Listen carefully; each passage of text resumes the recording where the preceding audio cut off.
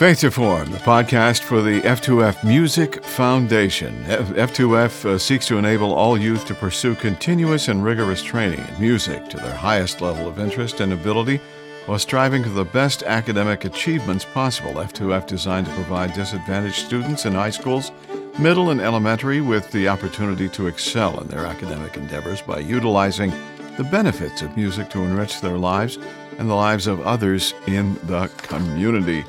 Val Lewis, award-winning Hammond organist, keyboardist, an accomplished singer, producer, arranger, and the founder and president of F2F, Faith to Form, the Music Foundation. Dr. Jess Shatkin became a physician because he loved working with kids, adolescents, young adults. Things they do and say fill him with wonder, and the struggles children and their parents sometimes face inspire him to do his very, very best work, and I can attest to that. He enjoys coming to work every day and enjoys the things that he does. Every child and parent, says Jeff, has a unique perspective and set of concerns. His job is then to listen and learn from them and then share the evidence-based strategies that he feels will best help them. He's also authored more than 100 articles, chapters, published abstracts throughout his career, along with 3 books. And we found out just a moment ago that he's also a musician. I think that's pretty cool. Jeff, thanks for being on Faith to Form. We appreciate you dropping by today. My pleasure. Thanks for having me. And just, I know it's easy because it happens all the time, but I think you're calling me Jeff, and it's Jess with an S. You know, it happens all the time. I cut to restaurants, I make a reservation, I say, hey, I'll be in, party at 2, 4, 6. My name's Jess. They say, sure. Spell that. I say Jess. S like Sam. And they say, great, thank you, Jeff. How can we help? Frankly, Jess, you need to change your name, okay? Just because I think that's what it comes down to. It would be easier for the rest of the world to adapt to that kind of stuff. You know, yeah.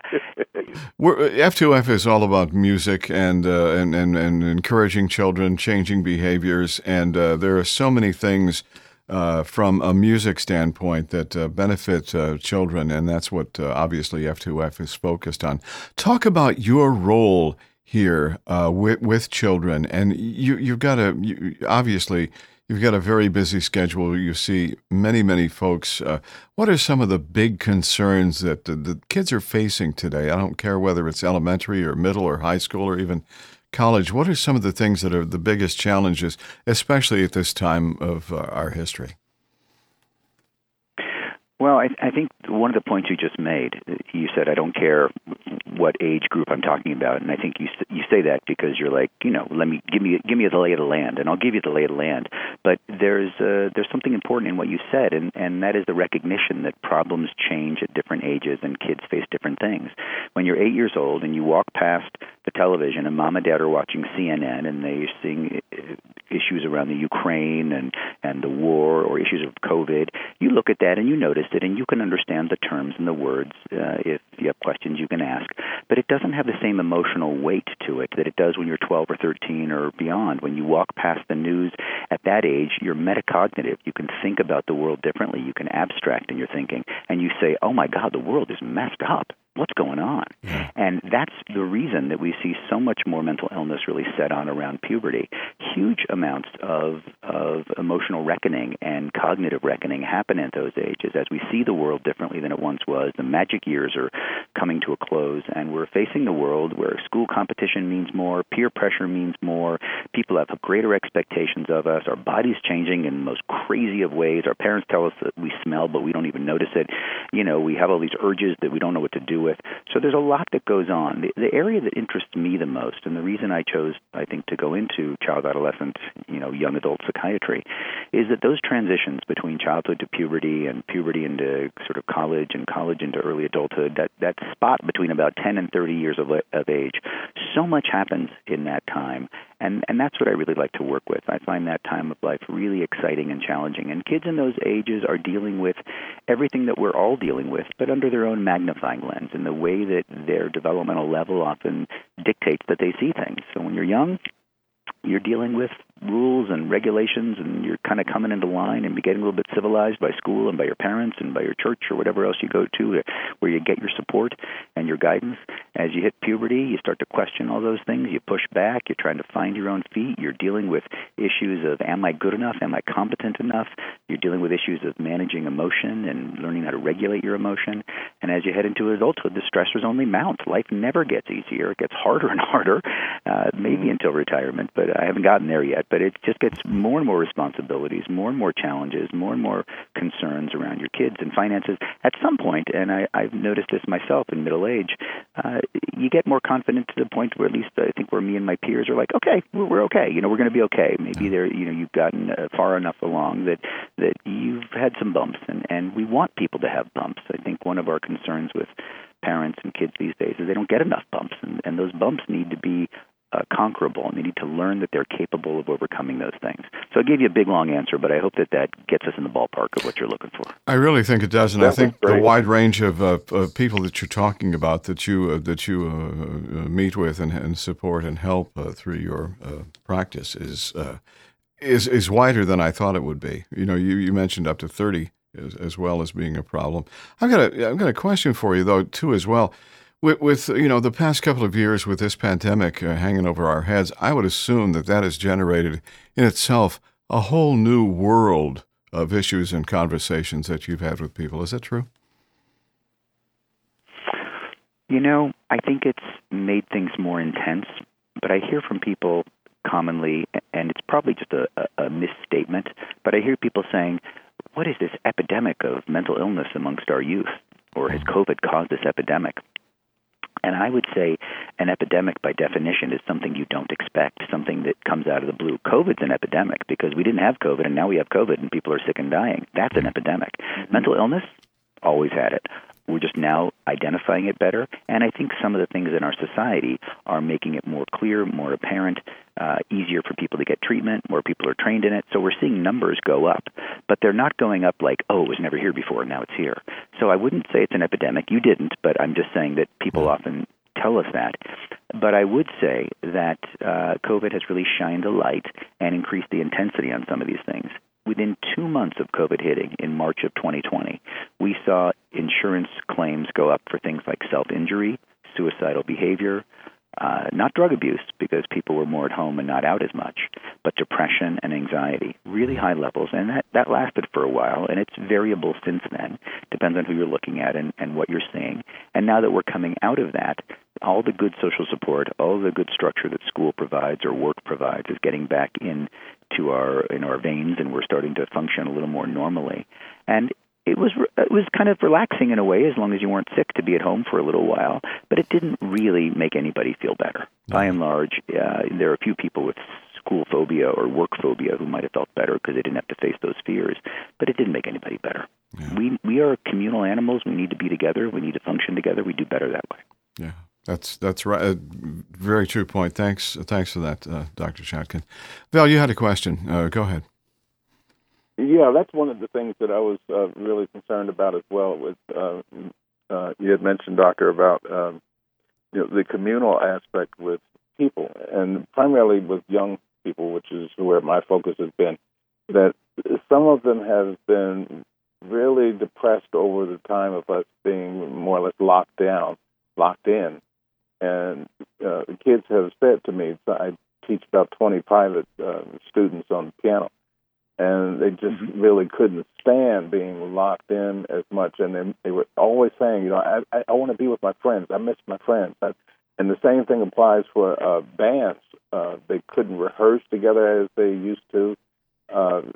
They couldn't wait to be able to get back to rehearsal, to get back to school. And I see now that I'm working with some of these students in school, the smiles that are on their face just to be next to each other, to be together, and to be able to feel that camaraderie of being able to play together it's a really nice thing to see. And I was just wondering, from your perspective, have you experienced that type of thing with kids up until now?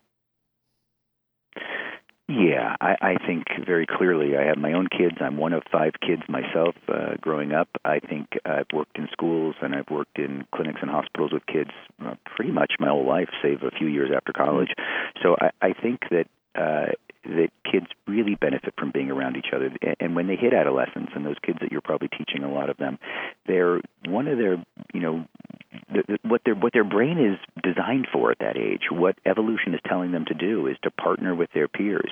Before puberty, we spend about less than 10% of our time alone without parents around, without adult supervision, or with peers without adult supervision. But after puberty, we spend about 35% of our time without adult supervision. And we need that. That's natural. That's expected. And my 21-year-old son just came home from college. He goes to college in Europe. He came home, and I'm like trying to schedule time with him because he loves me and I love him, but he really wants to see his friends. And that's totally normative. That's expected, because because evolution tells us this is the time to find your mates so that you actually can mate and find the best nesting spaces and find the best place to reproduce and raise your children. And so we are turned on in every single way, and our hormones from testosterone to oxytocin to dopamine are driving us towards peer engagement, prioritizing that, and making sure that we fit in with our peers. This is why social media is so, in some cases, excitable and toxic for kids, because it really is constantly pushing them to measure up against other people. And that can be pretty offensive to your psyche if you're we're measuring up ourselves against people all the time anyway at that age, but when you can get on the phone and you can see that, I said, hey, Val, you want to hang out after school? And Val said, no, I can't do it. And then I get on my Snap map and I see that on Snapchat, on the Snap map, that Val's hanging out in Washington Square Park and I wasn't invited. I'm like, oh my God, he said he was busy and he couldn't hang out. Yeah. He said he had homework, or he had piano lessons, and now he's hanging out with friends and I'm not there. I want to just jump off a cliff. It feels so bad, and it feels so bad, that pain, because our brain is built to really care about those peer relationships more intensively than ever during those years, because that is life or death. If you find the right mate, if you find the right people to protect yourself with, if you hang out with the right clan, you're going to survive, and your progeny are going to survive. So it's life or death in the mind of an adolescent, even though they know it's not life or death consciously. The brain itself is driven to engage at such a level and to make peer relationships the most important thing. So I think when parents understand that better, and I've written a book on this, I hope you don't mind me plugging this book called Born to be Wild. It's all about evolution and how it impacts our development. And it's all about essentially why kids take risks and how they engage in risk and why they do these things they wouldn't normally think to do, because they're driven by their brain to do this and their hormones. And when we understand this, we can be much more empathic towards kids, and we can work much more with what we have as opposed to working against them or trying to put them into a box or manage them a certain way. So I think, back to Ray's original question, I remember my own adolescence really well. In fact, we all remember our adolescence really well because we actually have better memories from those days than other times of life, earlier or later, because those are the years in which we take the risks that are going to help us survive or not survive. So the memories we have of the poison mushroom we ate by accident that made us really sick, or the girl we asked out who shunned us and now we will never talk to her again, those memories stick in our head more than anything because they matter for our survival, because those are the years in which we strike out and act independently. And when we understand that, we can do a much better job by our kids in terms of raising them and helping them negotiate these troubling years. One of the reasons we're talking with you today, Dr. Shatkin, is the Faith to Form the Music Foundation. As a musician, you can appreciate the benefits of music. And F2F, basically, one of the things that we do inspiring students who are interested in music by providing them with instruments and such, reducing academic performance gaps between low-income and affluent students, and inspiring music students through jazz and the influence worldwide. So, and basically building bridges between cultures regardless of ethnicity, religion, or age. So from your perspective, Doctor, let's talk a little bit about the musical aspects of and the benefits of music in our children's lives. What do you think about that? I think that music is a remarkably powerful thing that we don't entirely understand, like most things in our world, but that from a very early age, kids tap into music. My mother used to say that my grandparents commented on the fact that I would sit in front of the TV as an infant and tap my foot to the music, even before I was a year of age. And she said my grandparents commented because they'd never seen a kid do that before. Something about music, we hear certain melodies, and it's certainly evocative of old times, future hopes, sad things, happy things. There's something very connected. 12 simple notes, right? But we are able to somehow, with those 12 notes, connect in an incredible way, and to keep inventing new ways to blend those notes in ways that shake us up. I can't tell you the number of kids that I've worked with who have said to me, either as adolescents or as young adults, if it weren't for music, I'd be dead by now. Whether it's because they picked up an instrument or they got into music and became a big fan of music. I talk about music with so many of my adolescent and young adult patients. I keep 2 guitars and an amplifier in my office. I play guitar all the time, and I often will play with people or do a little teaching with them, and that's one way for us to bond. I think one of the reasons that we see young people doing better in school or having an intellectual closing of that divide that you're talking about between upper and lower income and so forth, one of the reasons we see those improvements is because kids start playing an instrument and they feel proud of themselves. They feel good about what's going on. Their brain starts to grow in a certain way, and they're learning something. And as they learn one thing, as they develop one good habit around practicing an instrument and feeling competent, other things become easier. We know that building one sort of keystone habit leads to other good, healthy habits. So when you start sleeping more, in a healthy way, not too much, but in the right amount, you start exercising more. When you start eating better, you start exercising more. You start sleeping better. When you start playing music and learning about music and understanding notes and understanding how the instrument that you've chosen works, and you feel a little better about yourself, you start functioning better in other ways in your life as well. So there's a natural sort of cascading that happens, and I think music is, I'm all for the sort of scholar, athlete, musician. I mean, that's the triple threat right there. You know, you're learning an instrument as well, and you're athletic enough that you're staying physically fit. I think that's the key to life. Now, here's a question for you, Doctor. Rock musician and or doctor, what came first? What was the first desire there before you got into the practice? Well, when I was born in 1963, when I was 5, I became aware of the Beatles. And like so many people of my generation, that just shook my world. I had every Beatles record by the time they broke up. I scrounged them, I collected them, I started saving my money to buy Beatles records. Crazy. And then I got into all the other music that leads to. And I wanted to be a musician, absolutely. But I come from a family of non-musicians. I mean, there was a piano in the house and a few people played. I like to think that maybe had I gotten proper training, I might have really chased it down and made that a career. But early on, I realized that I also loved working with kids, and I wanted to be a pediatrician or some version of that. And so then I got involved in public health and eventually made it back to medical school in my late 20s and have been really happy with my career. I've always played music. Almost every day of my life I've picked up the guitar or something else. And I have now, as I move towards, in middle age, I'm able to play more and I'm able to use a little more time. My kids are grown and out of the house, so I have a little more time to myself than I used to. I love making music. I produce it. I have a home studio. I write songs. I play everything. I hope my retirement is a combination of, 20 hours of clinical work and 20 hours of, playing in Tuesday night smoky bars. I guess I'm hoping I can do both. Yeah. But I think in another universe, I might have gone the musical route instead, but it's hard to say. Well, I may not have ever been good enough, Well, you don't know that, do you? But obviously, you're very good at what you do, all right. And I know we've got just a couple more minutes with you. Give us a couple of takeaways as parents, as grandparents, as it relates to kids. What can we do to set something positive, to plant some great seeds, and to make sure that we're doing the right things as we usher them along into adulthood? Well, that's a very big question, my friend, and there are many, many things that we can do, so I'll keep it really simple. I think that one of the most important things we can do is check in with our kids regularly and spend time with them. I like to call it being there, because I like that old Peter Sellers movie. But the idea of just being present, giving your kids some time every day. And that doesn't mean, going over their homework with them. That's good, that's important, and that needs to happen too sometimes, or maybe every day, depending on your kid and what the demands are.